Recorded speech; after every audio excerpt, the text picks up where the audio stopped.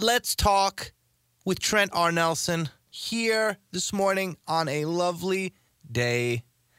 And it's a lovely day to go back into the history books, because when we go back and learn a bit of history, we invariably learn a bit about the present and even perhaps the future.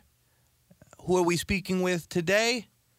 Well, you'll just have to be patient. He is Dr. Steve Babson, and he has written a book called Forgotten Populists: When Farmers Turned Left to Save Democracy. Now, the audience has heard the term populist before, presently, perhaps even at different points in American history. But this is a very crucial point in American history. A lot of talk of silver, and I'm sure that we will get to that with Dr. Steve Babson, along with so many other things. Such a pleasure to have you this morning, sir. Thank you for joining us.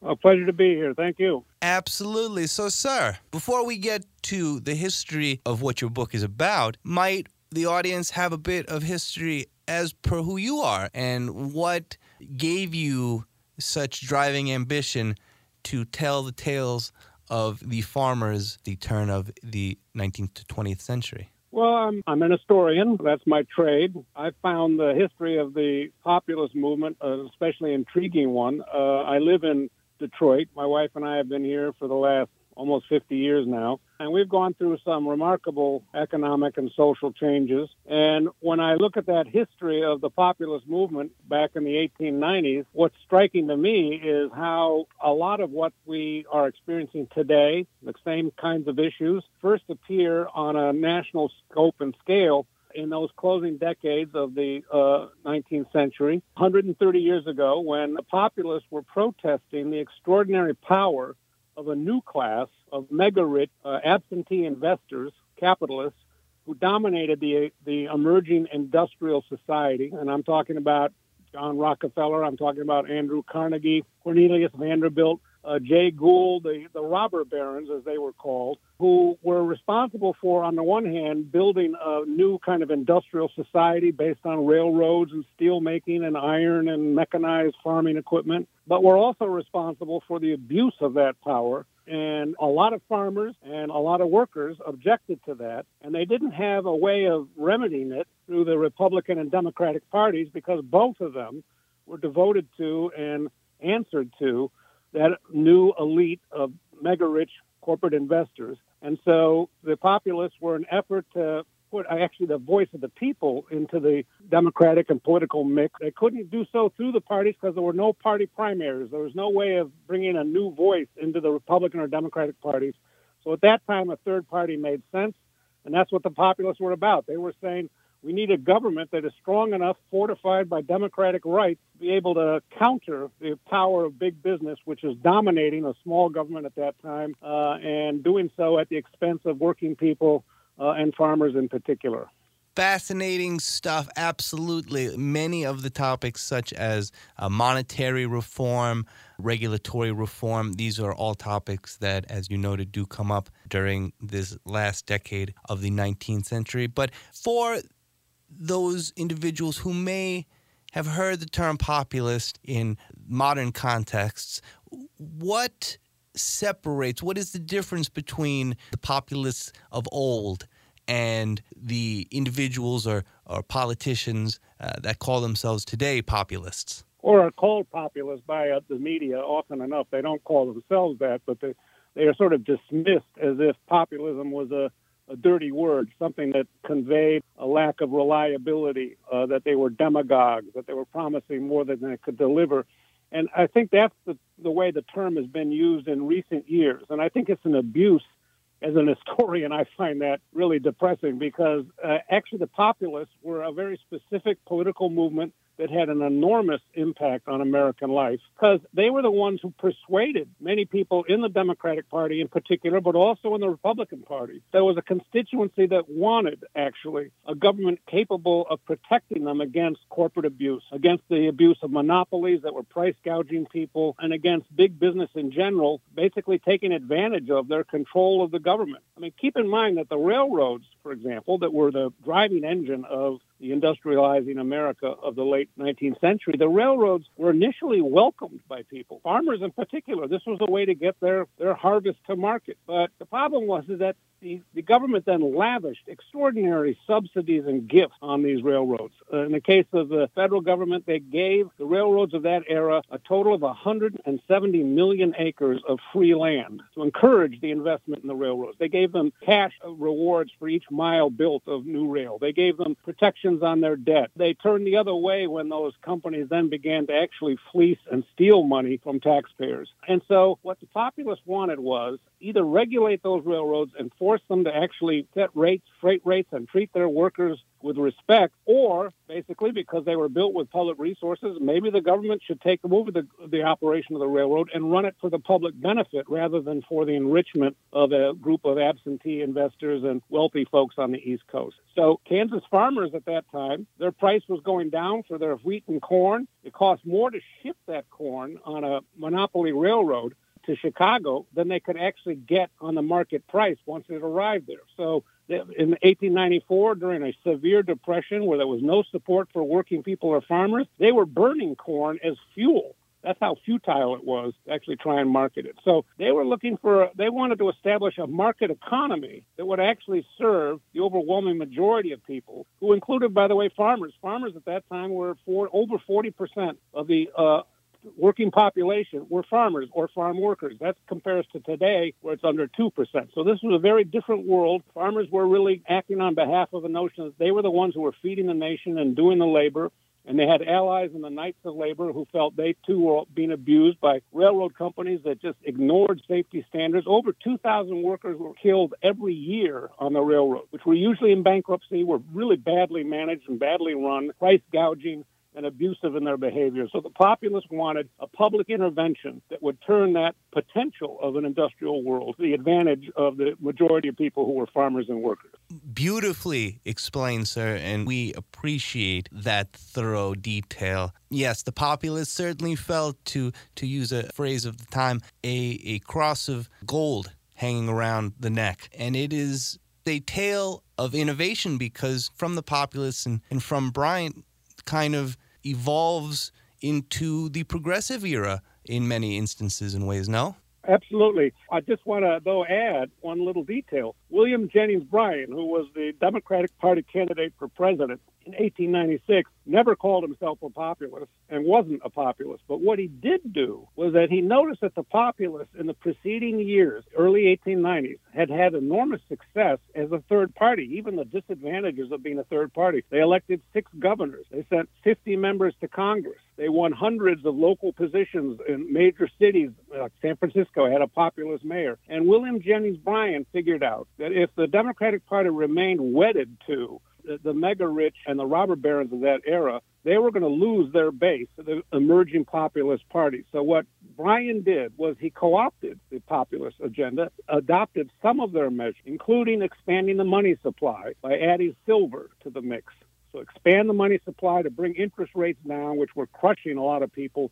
High interest rates in the double digits. In the South, some people paying 40 and 50% interest rates to buy vital supplies and food. So that had a real appeal to the general population, and Bryan could see that. Bimetallism. So he adopted part of the populist agenda. Bimetallism, right? Right. He wanted, and the way it went was that the bankers wanted it to limit it to gold so that you could only issue paper currency if it was backed by what was a very scarce and precious metal. They liked that. You keep the money supply scarce and small, interest rates go up, and you get paid back if you're a banker with bills that are, quote-unquote, as good as gold. What the populists wanted was an expansion of the money supply by adding silver, but also, by the way, printing actual bills backed by the government, as they had done during the Civil War to defeat slavery.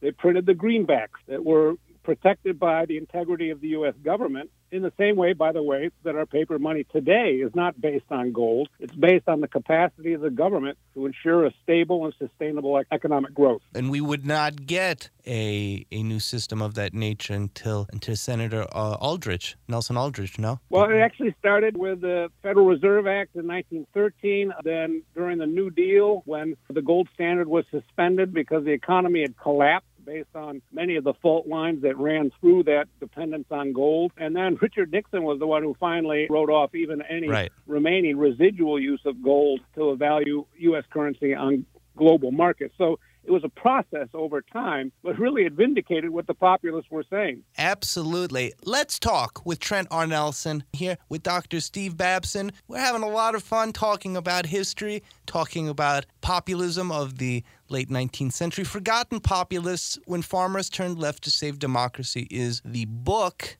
It is out. I have had the pleasure of going through it. It is a wonderful read, full of insight, brilliance. But before we continue, sir, I'd love to touch back on what you were saying about William Jennings Bryan, who he was the Democratic nominee in 3 elections, if I'm not mistaken. And he, as you noted, adopted many of these measures or policies or ideas. And I think we've seen in American history, going back to the Democratic Republicans and Federalists and then the Democrats and the Whigs, there's always this sort of domination by adoption, the sort of adoption of ideas to weaken the other party until it disintegrates. It's a fascinating trend over the course of time.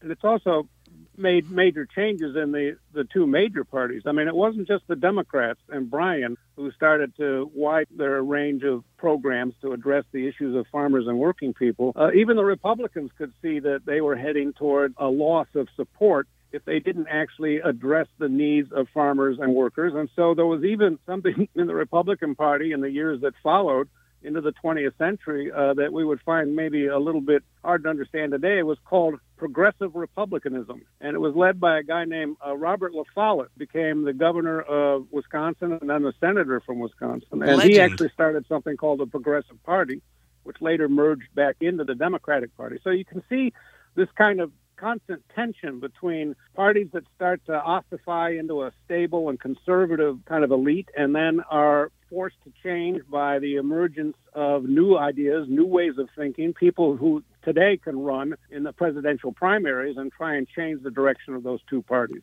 Absolutely. And to that point, sir, after the work that Robert La Follette did, the election of 1912 was something of a death stroke for that movement as an isolated movement, as a movement outside of the other parties, in large part thanks to Teddy Roosevelt. Well, in 1912, it was Woodrow Wilson who won the presidency, and that's an interesting election because in that year there were actually 4 major presidential candidates. Teddy Roosevelt was one of them, and Cleveland was another, and actually Eugene Debs was the 4th. And actually, of those 4 candidates, 3 of them described themselves as progressive, and the 4th, Eugene Debs, described himself as a socialist. What a time to be alive! It was a pretty. I mean, and you can see the projection, the trajectory from the early 1890s to 1912, and obviously the ideas of the populists for government regulation, for an intervention to regulate what was otherwise the profiteering of big business had made enormous stride, but through the influence it had on the major party organizations. And it wasn't Cleveland, by the way. It was Polk in 1912. I misspoke. Yes, and of course they ran. William Howard Taft ran as well. That's the Taft. I meant Taft. Sorry. No, not at all. That's the last time that a third party beat one of the 2 major parties. Right. Unbelievable. Yep. Unbelievable. Yep. And again, Dr. Steve Babson here speaking about his book, Forgotten Populists, When Farmers Turned Left to Save Democracy, as well as just a bit of the history surrounding this time period. We love history here. We love reading, and Dr. Steve Babson's book is a fantastic one. Sir, many of the things that we've spoken about, our listeners could be forgiven for wondering if we're in a time loop, because many of the things, as you noted, seem to be still amongst us, still points of discussion. What can we learn from the farmers that turned left to save America? Well, what we learned was that if you think big and have some degree of political daring, you can actually sometimes, not always, but sometimes you can change the course of history. And the populists definitely, not right away, but over time, have had an enormous impact on the political terrain of the United States, shifting it dramatically inside both of the major parties. So I would argue that we have to think big now, and maybe even bigger than we had previously imagined. We have some problems that are not going to be solved by free market strategies. I'm thinking in particular of climate change, where it's going to require some kind of public policy that establishes a survivable basis for sustaining our economy. And right now, we're in serious difficulty in that regard, enormous inequality of income. And it's, again, incumbent on us to think about ways of addressing that. Sometimes it's going to mean supporting unions, as has recently occurred, where we've had some major strikes that have done, I think, the right thing in terms of reestablishing the basis of what is a livable wage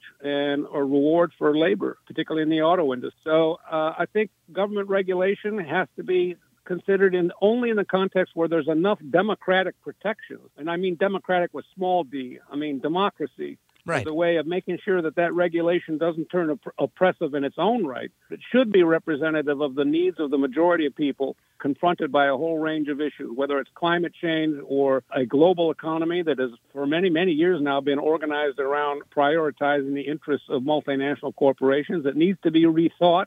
We do need global trade, but we need to do it on a basis where people are not being undercut by starvation wages on the other side of the world.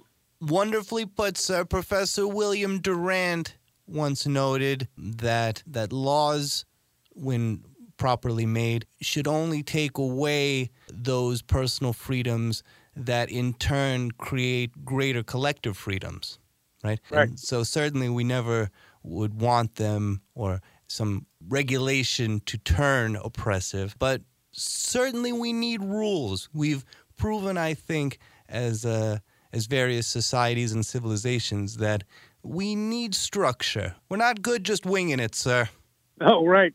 And the populists, they had a very interesting approach to cooperatives. That was a major part of their platform. They said private initiative can be made all the more appealing when it's a collective effort by farmers working on the market to bring their goods together and bundle them together and get a better price on the marketplace, or if it's workers who become cooperative owners of their own enterprise. They wanted a government that would support that kind of private collective effort on behalf of cooperatives, whether it was worker cooperatives or farmer cooperatives. And for that, of course, they were condemned as being socialists. But if there were socialists among the populists, but the majority of them called themselves Christian socialists, and they believed that Christ had been a commoner and a carpenter and an agrarian radical, and they saw him as their leader, their model for what would be appropriate in the 1890s. And who knows, maybe we need to update that idea as well. Well, I mean, this word socialism, it's the prefixes, they just scare everyone to death. You see the SOC, and all of a sudden everyone's shaking in their boots. And words have meanings, and of course, collective work is, as Franklin Delano Roosevelt would later note, oftentimes creates meaningful work, right? Something that people, whether it be 130 years ago or in 2023, still crave. We still wish to do things in our lives that have meaning, as President Jimmy Carter said in his famous Malaise speech, right? We cannot rely on material possessions for our happiness. And movements like the populists of the late 19th century demonstrate what collective action has the potential to do for not only groups, but the larger societies in turn. Dr. Steve Babson, Forgotten Populists, When Farmers Turned Left to Save Democracy. Have to check it out. Dr. Babson, thank you so much for joining us today to chat about your wonderful book and a bit about the past. We love it. Thank you so much. It's a pleasure being here. Pleasure is all ours. Let's talk with Trent R. Nelson. Pick up a book and learn a bit about the past. Might teach you a bit about the future.